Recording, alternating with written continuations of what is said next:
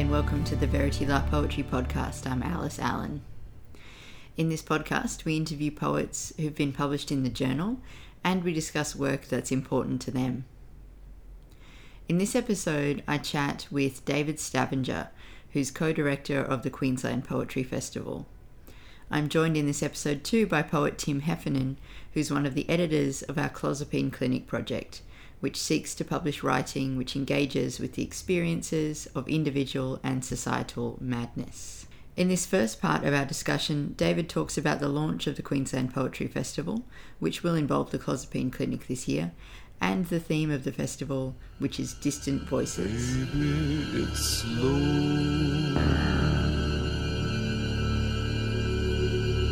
When lights go low. I really want to dive straight into talking about the Queensland Poetry Festival program because it's just come out today and it looks absolutely amazing. Yeah, no, we're hugely excited about it. We literally just launched it last night. I'm still in my pajamas, having had a chance to really even process the fact it exists, because poetry festivals are ephemeral things. So yeah, there's always a sense of this temporary thing of you launching something that's going to pass quickly. But yeah, it's this year's festival. It's the 21st Queensland Poetry Festival, but it's really evolved in the last 5 years in terms of its scope. And this year's theme, Distant Voices, has a lot of different nuances and threads to it. And we're really excited, not just by the kind of marquee big names, but a lot of what the program contains in terms of possibilities and smaller artists that come from a point of experience that aren't maybe usually seen in the bigger writing festivals. Fantastic. Yeah, and speaking of those smaller events, maybe I could get you to talk a little bit about the Clozapine Clinic workshops that are going to be taking place. I can give some context as to why the Clozapine Clinic is coming up to Queensland Poetry Festival. I was fortunate to come down as an artist, and I don't do a lot of my own art at the moment. Being in the role with the festival is quite time-consuming to the Wollongong Writers Festival, and they had a Mad Poets reading, which Tim, Elise Blaney, and Ariel Riveros were all part of, and as was another writer, Philip Hall. And I was particularly affected by the gathering of writers who've had institutional experiences, reclaiming that experience and language and responding to that experience in institutional language through poetry, something that is of real interest in my own work. And we just went out of our way to ensure, even though it can be really hard for small to medium festivals to bring up ensembles of writers, bring this group up collectively to do a Clozapine Clinic readings, Clozapine Clinic panel. We're doing a pre-hotel film session where we're going to show the film about Ben Frater. I think his poem, The Argument, is one of the great, not just a great surrealist Australian poems, but one of the great poems by any Australian poet of any era. And Elise, who was his partner, is going to talk about the film Ben, and also the kind of schizophrenic vernacular, the way language sits within the mentally ill and within the mental health framework. So they're themes that we, both Annie and I, truly deeply care about. We don't want to exoticize the voice of the other. We want to give platforms for them and for us to all delve into this work and this language. Not to mention, they're all fine poets in their own right. I was blown away by that reading. It was one of my favourite events in Wollongong last year. Yeah, so the theme of the festival this year is Distant Voices, and you mentioned the place of the other there when you were talking about the Clozapine Clinic workshops. Can you talk a little bit more about the place of the other in the festival as a whole? Queensland Poetry Festival, I think, had a very strong history as a poetry festival for poets. And while that's a fantastic thing, and I've been around the Brisbane poetry scene, for example, for over a decade myself, there are a lot of voices that sometimes have been missed out, I think, within a festival framework. And there are less and less poetry festivals. There used to be 6 or 7 Now there are a lot less in Australia. There's a fantastic one in Perth, there's one in Tassie, but really opportunities for poets are few and far between. And even more so, I think we're seeing a cultural shift where we want to see more diverse voices, and there's been a real focus since we've been directors over the last 3 years of really bringing Indigenous voices to the fore. We have an Indigenous Poet in Residence program that is now permanently sponsored. This year's resident poet is Ali Cobby Eckerman. We're having a real focus this year on culturally diverse and refugee voices, and I think that's particularly pertinent politically and culturally right now. So we have Riding Through Fences, poets who are ex-detainees. Amazing poet Janet Galbraith runs that program, and that'll include films and poems from people who are ex and currently in detention in Nauru. We have poetry in the minefields with Haida, poets who are they're going to be reading the poetry of poets who are actually reading poems in Iraq right now within settings such as minefields. Poets who've experienced chronic physical illness as well. There's an amazing artists like Annie Jackson and Quinn Eads who look at what is the body in poetry and writing from the body, not just about the body, and exploring it through different mediums. So we're working with Peril, Asian Australian magazine, amazing magazine, and they're exploring the theme "No More Asians," except the word is spelled K-N-O-W, which is poets love a great pun, or at least they should. Just the idea of, and also what is poetry as a form, stretching the possibilities. I think in the past there's been a limited view of what poetry can be, and not only does it incorporate spoken word, but it's a very broad continuum now, and we want to allow an audience to define it more than the poets themselves, I suppose.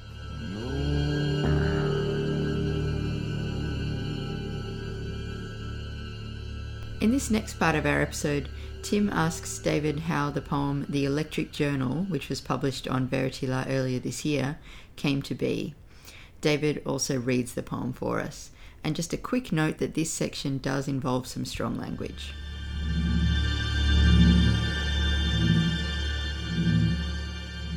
My question to David, and I've always had difficulty asking questions because I'm always seeking answers, is ECT. How the fuck can you write a poem about ECT? Well, ECT is certainly not an 80s band. There was ABC. I wish ECT was an 80s band, but yes. How the fuck do you write a poem about ECT? I feel like there is something shifting about the possibilities in regards to the way art can respond to the mental health system and its relationship to capitalism and its, in my opinion, financially driven motives. And for me, as somebody who, yes, came in counter with the public health system and was coerced, in my opinion, into having multiple ECT treatments, I needed to document that experience for myself, for my partner, just to get past the absurdity that somehow I had got to a place where this had occurred. A lot of that poem, The Electric Journal, over half of it, I don't recall writing. I still read it now to try and remember that particular experience. I'm hugely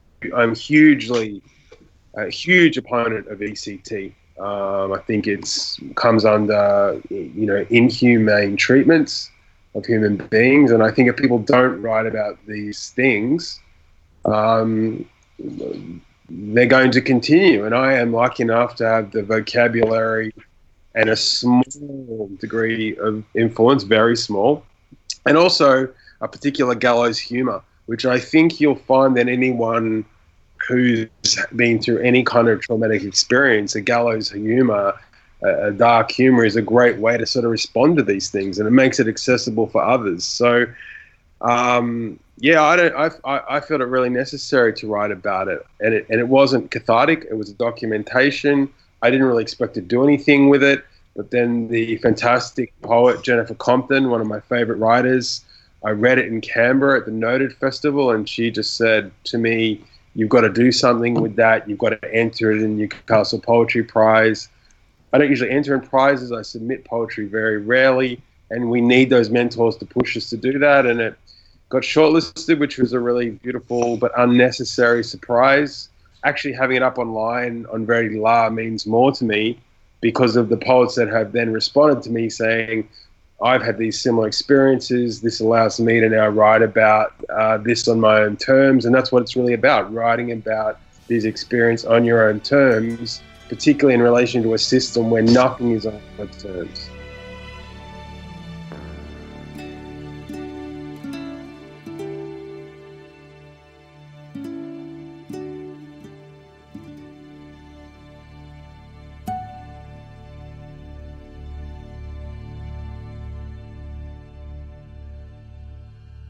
The longest poem I've ever written, so I'll just read an excerpt from the start and maybe a little bit from towards the end. Time kind of becomes quite surreal in this piece because I think when I was also on, and I will use the word coerced, onto a number of antipsychotics during this period as well.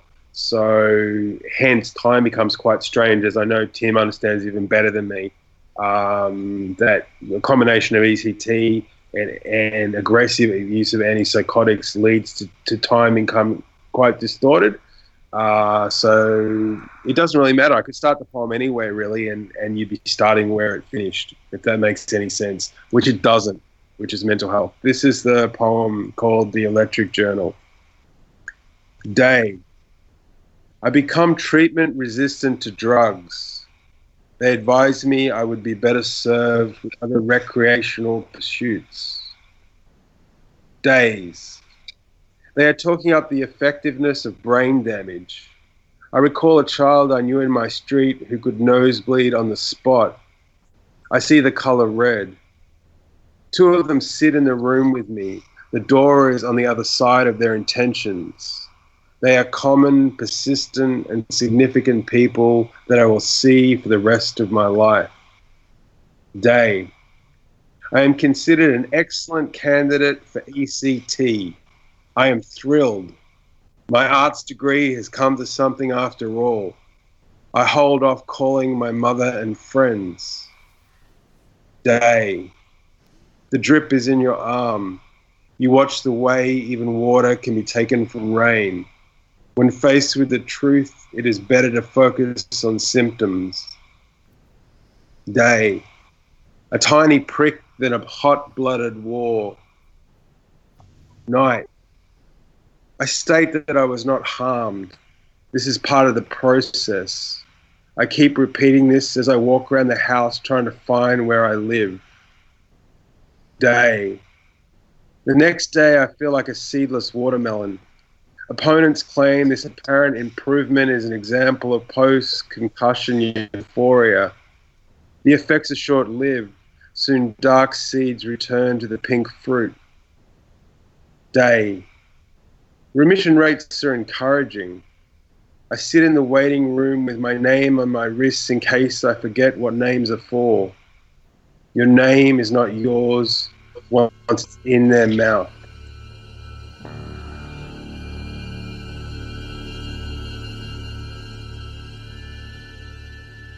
I particularly just want to thank you for giving me that insight into that experience, because despite my 37 years with this illness that I have,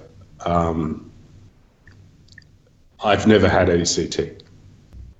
You know, I once wrote about the space between stanzas, the eloquent pause that you bring to your readings, and the ability to write something without relying on strict rules and punctuation you leave it open to me and I think to the reader. Do you agree with me, Alice?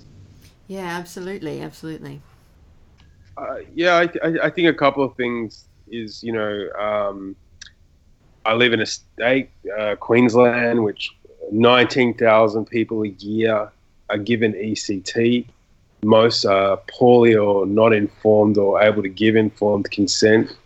It's at about I think it's like at about 500% higher rate than all of Great Britain. I think it's a barbaric act, as Hemingway did. It was created out of an Italian watching the tolerance levels of electrocution of pigs in the 30s, which is also referenced in the piece. Lights go low. There's no help, no. Encountering a mental health episode is an interruption. And, this concept of treatment is a misnomer. Antipsychotics don't cure anything.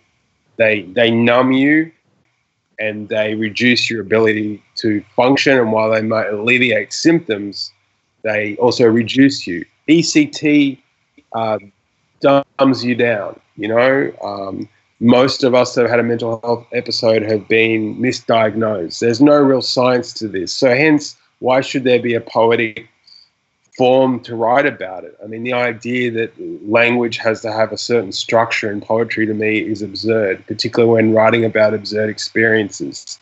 And mental health itself is not, actually, to me, not as absurd as the response to it. So this poem isn't really trying to make sense of it or use language in any traditional way. I don't even know if it's a poem, which doesn't worry me. Some people get hung up on this idea of form and process. I'm more interested in necessity and responding to things on my own terms rather than others.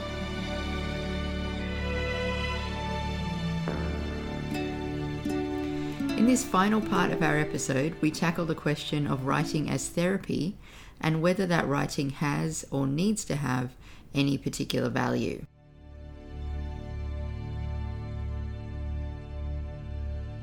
I think writing can be a fantastic form of therapy and can be incredibly cathartic. I'm very fortunate to work with the School of Hard Knocks, Word on the Street, who are writers that have come through and been referred by different mental health organisations up here, or drug and alcohol. I also, for the past 7 years until very recently, worked with the Brotherhood of the Wordless, writers with autism.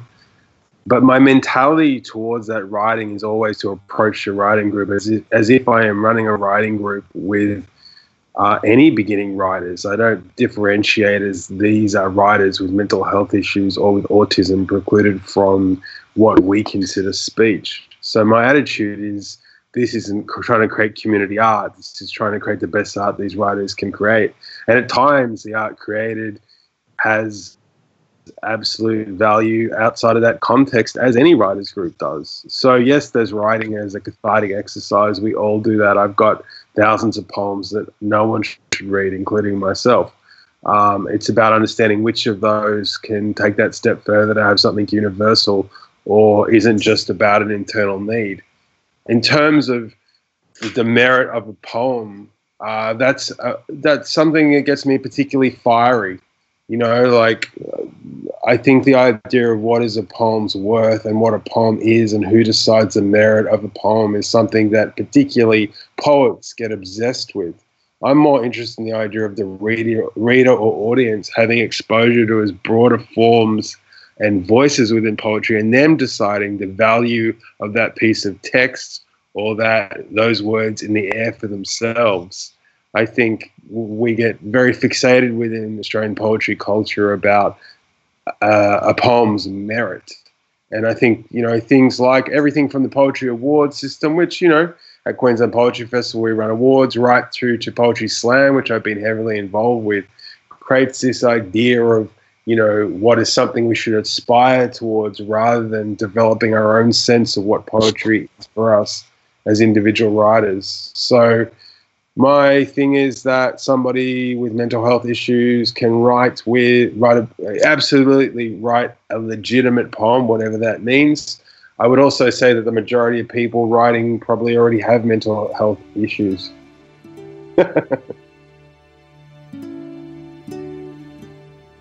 There are poets, if you want to read poetry within Australia, that is fantastic in regards specifically to mental health.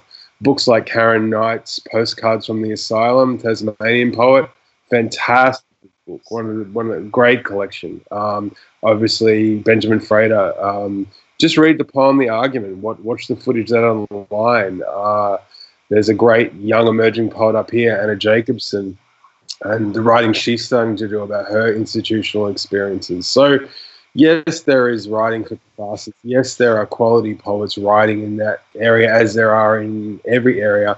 And I think the less poetry obsesses with the merit of a poem and allows access for more people to find ways into poetry, whatever that means for them, the better. Baby, it's slow. Queensland Poetry Festival is the last weekend of August. People are welcome from interstate. 75% of the sessions are free. That's very deliberate to make it democratic in an increasingly commercial world. We have to meet certain requirements, but we want to make sure access is there for a lot of people. And amongst all the very diverse voices are still, amazing, award-winning and renowned Australian and international poets. And collaboratively, they create the distant voices coming together in an intimate venue. And Tim Heffernan and Closeted Clinic will certainly be one of them, and one of the real highlights to come along and see. And you can check it all at the website, queenslandpoetryfestival.com.